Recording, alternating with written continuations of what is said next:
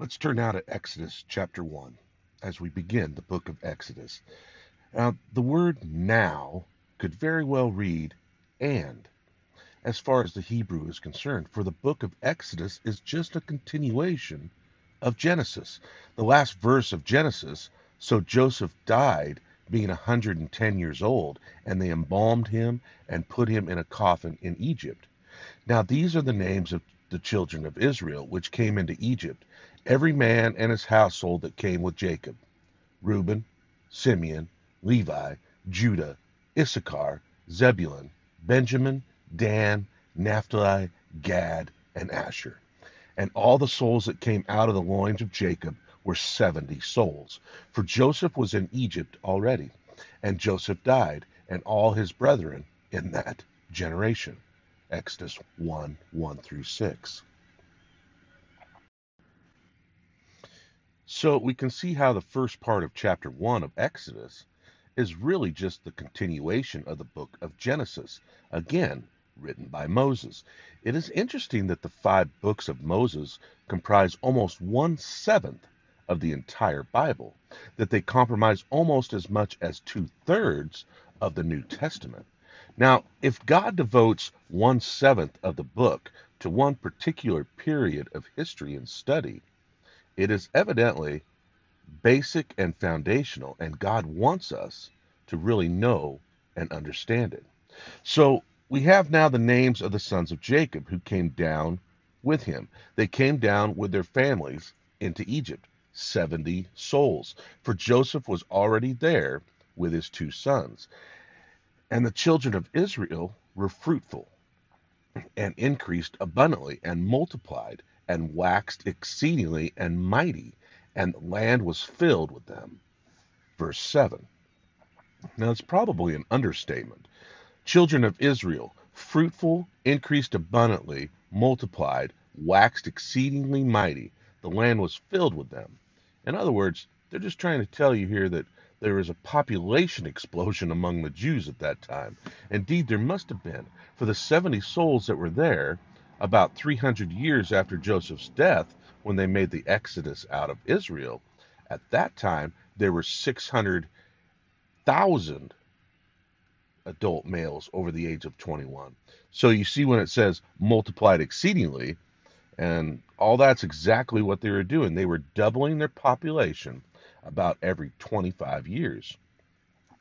Now there rose up a new king over Egypt, and he knew not Joseph. And he said to his people, Behold, the people of the children of Israel are more and mightier than we. Come on, let us deal wisely with them, lest they multiply, and it come to pass that when there falls out another war, they will join also with our enemies and fight against us, and then get out of the land. Verses 8 through 10. Now the Pharaoh actually was fearful of them leaving the land. He felt that if another war would take place, that they would take advantage of it, fight with the enemy, and then leave the land. So in order to thwart this, the Pharaoh set over them taskmasters to afflict them with their burdens, and they built for the Pharaoh treasure cities, Pithom and Ramesses. But the more they afflicted them, the more they multiplied and grew, and they were grieved because of the children of Israel. And the Egyptians made the children of Israel to serve with rigor, and they made their lives bitter and with hard bondage, in mortar and in brick, and in all manner of service in the field. All their service, wherein they made them serve, was with rigor. Verses 11 through 14. So they really began to afflict them, to oppress them, to lay upon them heavy burdens, to make life rather hard and miserable for them by afflicting heavy slave labor upon them. Everything they did, they had to do it with rigor. Now it is interesting that under these conditions, the children of Israel continued to multiply and grow. And probably one of the greatest weakening things that can happen to a nation is prosperity. Nations seem to become strong and grow under adversity. The same seems to be true of the church. In the early history of the church was going through such severe persecution by the Roman government. The church was growing by leaps and bounds, tremendous growth. in the early church. But when the church began to be prosperous, Christianity began to be an accepted religion, almost a state religion. In fact, in many areas, it did become the state religion. And in all of those areas, the church became weak. Prosperity has a tendency of softening people, whereas adversity has a tendency of doing the opposite, making the people strong. So the Pharaoh, in his endeavor to weaken them by the heavy labor and the rigorous labor, working with bricks and stones and really putting heavy burdens upon them, did not have the desired effect of weakening them, but actually made them just that much stronger. They really all got in just tremendous condition. And the king of Egypt spoke with the Hebrew midwives. The name of one was Shiphrah, and the name of the other was Puah. And he said, when you do the office of a midwife to the Hebrew women, and you see them upon the stools, if it is a son, kill him. But if it's a daughter, then let her live. But the midwives feared God and did not do as the king of Egypt commanded them, but saved the men children alive. And the king of Egypt called for the midwives and said to them, why have you done this thing, and have saved the men children alive? And the midwives said to Pharaoh, because the Hebrew women are not as the Egyptian women, for they're lively, and they deliver before we ever get to them. Therefore God dealt well with the midwives, and the people multiplied and waxed very mighty. And it came to pass, because the midwives feared God, that he made them houses. And Pharaoh charged all his people, saying, every son that is born you shall cast him into the river, and every daughter you shall save alive. Verses 15 through 22. So the Pharaoh, first of all, sought to cut off the male children by ordering the midwives to kill them the moment they were born. When that failed, then he gave a general order to just take the male babies and cast them into the river. Save the girl babies. They, of course, might be servants and slaves later. There is a problem here of the obvious lie of the midwives. When the Pharaoh called them on the carpet, how come you haven't fulfilled my order? Well, these women are just so lively. Before we can get to them, the babies are already born. They're not like the Egyptian women who have a life of ease and leisure. Now, this, of course, could be true. It seems that where women are forced into hard labor, their body condition becomes such that they can have a baby and go right back to work. Now, out in New Guinea, where the ladies do so much of the farming and so much of the work, they'll have their baby and then they'll strap it on their back and go back out into the field and work again. So it is very possible that this was not a lie, but some look upon it as a lie. Whether or not it was, I don't know. But if it were a lie that they were telling to the Pharaoh, then indeed, how is it that God blessed them? I don't have an answer. And that's one of those difficult things. I don't understand it. I don't know. All I know is that that's what it says. God blessed them. So God dealt well with them. Chapter 2. There went a man of the house of Levi, and took to a wife a daughter of Levi. And the woman conceived, and bare a son. And when she saw him, that he was a goodly child, she hid him for 3 months. Exodus 2, 1 through 2. Now, the word goodly is beautiful. So this woman had a beautiful little boy, and she couldn't bring herself to throwing him in the river. Now, that was the order of the Pharaoh. But he was such a beautiful little boy, and of course, what mother could really just throw her son into the river? So she hid him for 3 months, and when she could no longer hide him, she took for him an ark of bulrushes, and daubed it with slime and with pitch, or tar, and put the child inside, and she laid him in the ark by the river's bank. Verse 3. So in other words, she was fulfilling casting the child in the river, but she just fixed a little basket and waterproofed it so that she would put him in the river, not necessarily inside the river, but in the basket on the river. And his sister stood afar off to find out what would be done to him. And the daughter of Pharaoh came down to wash herself at the river, and her maidens walked along by the river's side. And when she saw the ark among the flags, she sent her maid to fetch it. And when she opened it and saw the child, And behold, the baby cried, and she had compassion on him, and said, "This is one of the Hebrews' children." Verses 4 through 6. So we see the beautiful story of God's preservation. The child was placed in this little waterproof basket there on the river. The sister stayed back in sort of the bushes to watch the basket to see what happens. Here, the daughters of Pharaoh came down to take their bath, and they saw the basket, and she sent one of her maidens out to get the thing and find out, curiosity. So she opened it up, and just at that time, little Moses started crying, and her heart was touched. Ah, it's one of the Hebrews' children. So Moses' sister came up, Miriam, who we will learn about a little bit later, and she said to Pharaoh's daughter, "Do you want me to get a nurse of the Hebrew women, that she may nurse the child for you?" Verse 7. Now, that was a very common thing in those days, wet nursing. So you get a woman to just wet nurse your child for you. So that's what Miriam is offering to do, get a woman to nurse the child. And Pharaoh's daughter said to her, "Go." And so the maid went and called the child's mother, Moses' mother. And Pharaoh's daughter said to her, "Take this child away and nurse it for me, and I will give you wages." And so the woman took the child and nursed it. And the child grew, and she brought him unto Pharaoh's daughter, and he became her son.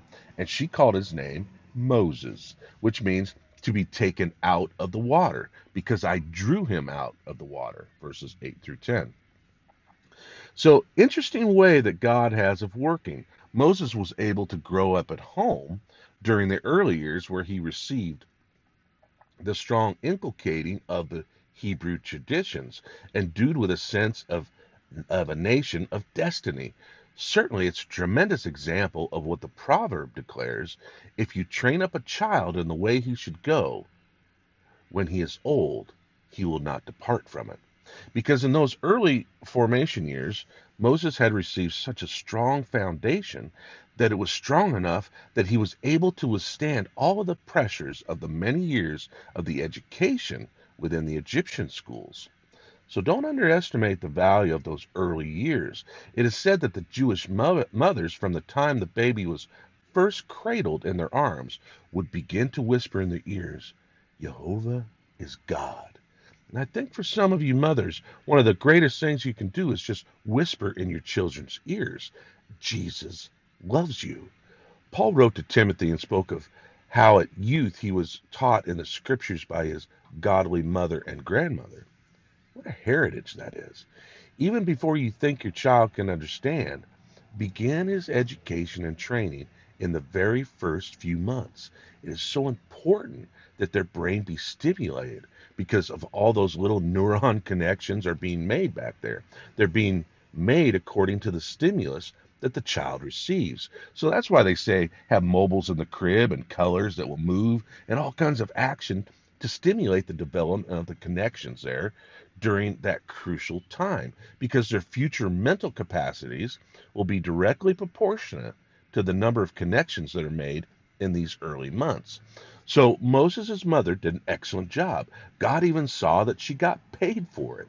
I like the way the Lord operates. So rather than losing a son, she gained a son, and also had wages as she nursed him. Then she brought him into the Pharaoh's court and presented him in, and then he was schooled in Egypt. Now, the book of Hebrews tells us it was by faith that she put that little ark in the river. By faith, she refused to obey the Pharaoh's orders, but built a little ark and placed the child in it. By faith, Moses, when he came to age, refused to be called the son of Pharaoh's daughter, or to identify himself with the Egyptians, but he identified himself with the people of God. He refused to be called the son of Pharaoh's daughter in order that he might enjoy the pleasures of sin for a season. For he esteemed the reproach of Christ greater riches than the treasures of Egypt. And that shows you there that there was just a strong background with Moses. Now, not only a strong background, but a sense of destiny and God's purpose for these people was instilled in Moses. So that Moses, when he went out in the field, which we'll be studying here in just a minute, and found an Egyptian mistreating an Israelite, killed the Egyptian. The next day, when he saw two Israelites striving together and he went to break them up, he said, they said, "Who made you judge over us? Are you going to kill us like you did that Egyptian yesterday?" And we are told in Stephen's oration in the Acts of the Apostles that Moses thought that they understood that God had destined him to be the leader, to lead them out of their bondage. Moses thought they'd understand that. He had such a sense of destiny in those early years. But let's move on. And it came to pass, verse 11, chapter 2, in those days when Moses was grown, that he went out to his brothers and looked on their burdens. And he spied an Egyptian smiting a Hebrew, one of his brothers. Verse 11. So he had this identity with the Hebrew people rather than with the Egyptians. And it had come in those early years. And he looked this way and that way. And when he saw that there was no man, he slew the Egyptian and hid him in the sand. Verse 12. Now some say the mistake was he looked this way and that way, but he didn't look up. We make that mistake so often. We look this way, and then we act, not realizing that God sees us. He tried to hide his deed by burying the Egyptian in the sand. Now, as I said, Moses had a sense of destiny. Somehow he felt, and perhaps because of the position, somehow he felt that he was destined to lead these people out of their bondage. He seemed to have this awareness and consciousness. He was surprised that they didn't recognize it. The problem with Moses was that he just got ahead of God. He tried to do what God wanted done in the ability and in the power of his own flesh. Knowing what God wanted, aware of the purposes of God, his big mistake was getting ahead of God. Now, this is a mistake that we often make. We know what God wants to do. We don't want to wait for God or his empowering to do it. We get out and we try to do it in the energy of our own flesh. What we realize, God desires to be done. But I want you to notice how unsuccessful he was in trying in his own ability of his own flesh to do what God wanted done. He was not even successful in burying one Egyptian. Now, when God was going to do it, he wanted to bury the whole army, which he later did in the Red Sea. Well, we must be careful about this zeal that we oftentimes feel for the work of God, where we start off without the anointing and the direction of the Holy Spirit, in the ability and the energies of our flesh, accomplish the purposes and the work and the purposes of God. We, like Moses, will end up in failure. The work of the Spirit can never be accomplished in the ability of our own flesh. To do the work of the Spirit, I must be anointed, empowered, and directed by the Spirit of God. So many of my problems have arisen from this same mistake that Moses made. Having a consciousness of what God wants to do, having an awareness of the purposes of God, I tried to fulfill the purposes of God without the leading and without the direction and without the help of the Holy Spirit. I get ahead of God, and every time I do, I botch things up just as Moses did. He tried to hide the Egyptian. Now, when he went out the next day, two men were Hebrews were fighting together, and he said to them that did the wrong, "Why did you smite this fellow?" And he said, "Who made you a prince and a judge over us? You intend to kill me like you killed the Egyptian?" And then Moses feared and said, "Surely this thing is known." Now when Pharaoh heard this thing, he sought to kill Moses. But Moses fled from the face of Pharaoh and dwelt in the land of Midian, and he sat down by a well. Verses 13 through 15. So when the Pharaoh discovered that Moses had taken the side of a Hebrew over an Egyptian, he had determined to kill Moses. But Moses fled and went out to the area of Sinai, the Sinai Peninsula. Now the priest of Midian had 7 daughters, and they came to draw water, and they filled the troughs to water their father's flocks. And the mean shepherds came and drove them away, verses 16 and 17. So they'd stand back and watch the girls draw all the water out, and then they'd come and chase the girls off and water their own flocks. Moses saw what was going on. So Moses stood up and he helped them and he watered their flock. And when they came to Reuel, their father, he said, "How come you're home so early?" And they said, "An Egyptian delivered us out of the hand of their shepherds, and he also drew water for us, and he watered the flocks." And he said to his daughters, "Well, where is he? Why do you leave the man? Call him, that he may eat bread." That's a typical kind of Bedouin kind of hospitality. And Moses was content to dwell with the man, and he gave Moses Zipporah, his daughter, and she bare him a son, and called his name Gershom, which means stranger. For he said, "I have been a stranger in a strange land." And it came to pass in the process of time that the king of Egypt died, and the children of Israel sighed by reason of their bondage, and they cried, and their cry came unto God by reason of their bondage. And God heard their groaning, and God remembered his covenant with Abraham, and with Isaac, and with Jacob. And God looked upon the children of Israel, and God had respect for them. Verses 16 through 25. Now, between verses 22 and 23, a period of about 40 years goes by. It doesn't really show it in the text, but it is there. So next time we'll get into chapter 3. Shall we pray?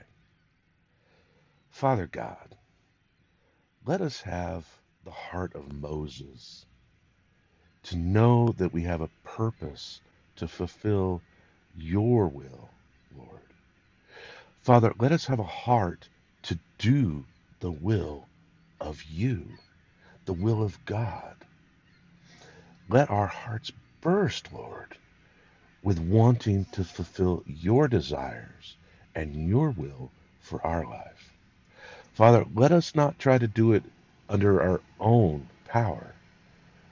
But Father, let us wait for you, for your instructions, for your strength, for your power to come into us as we follow you, as we follow your Son, Jesus.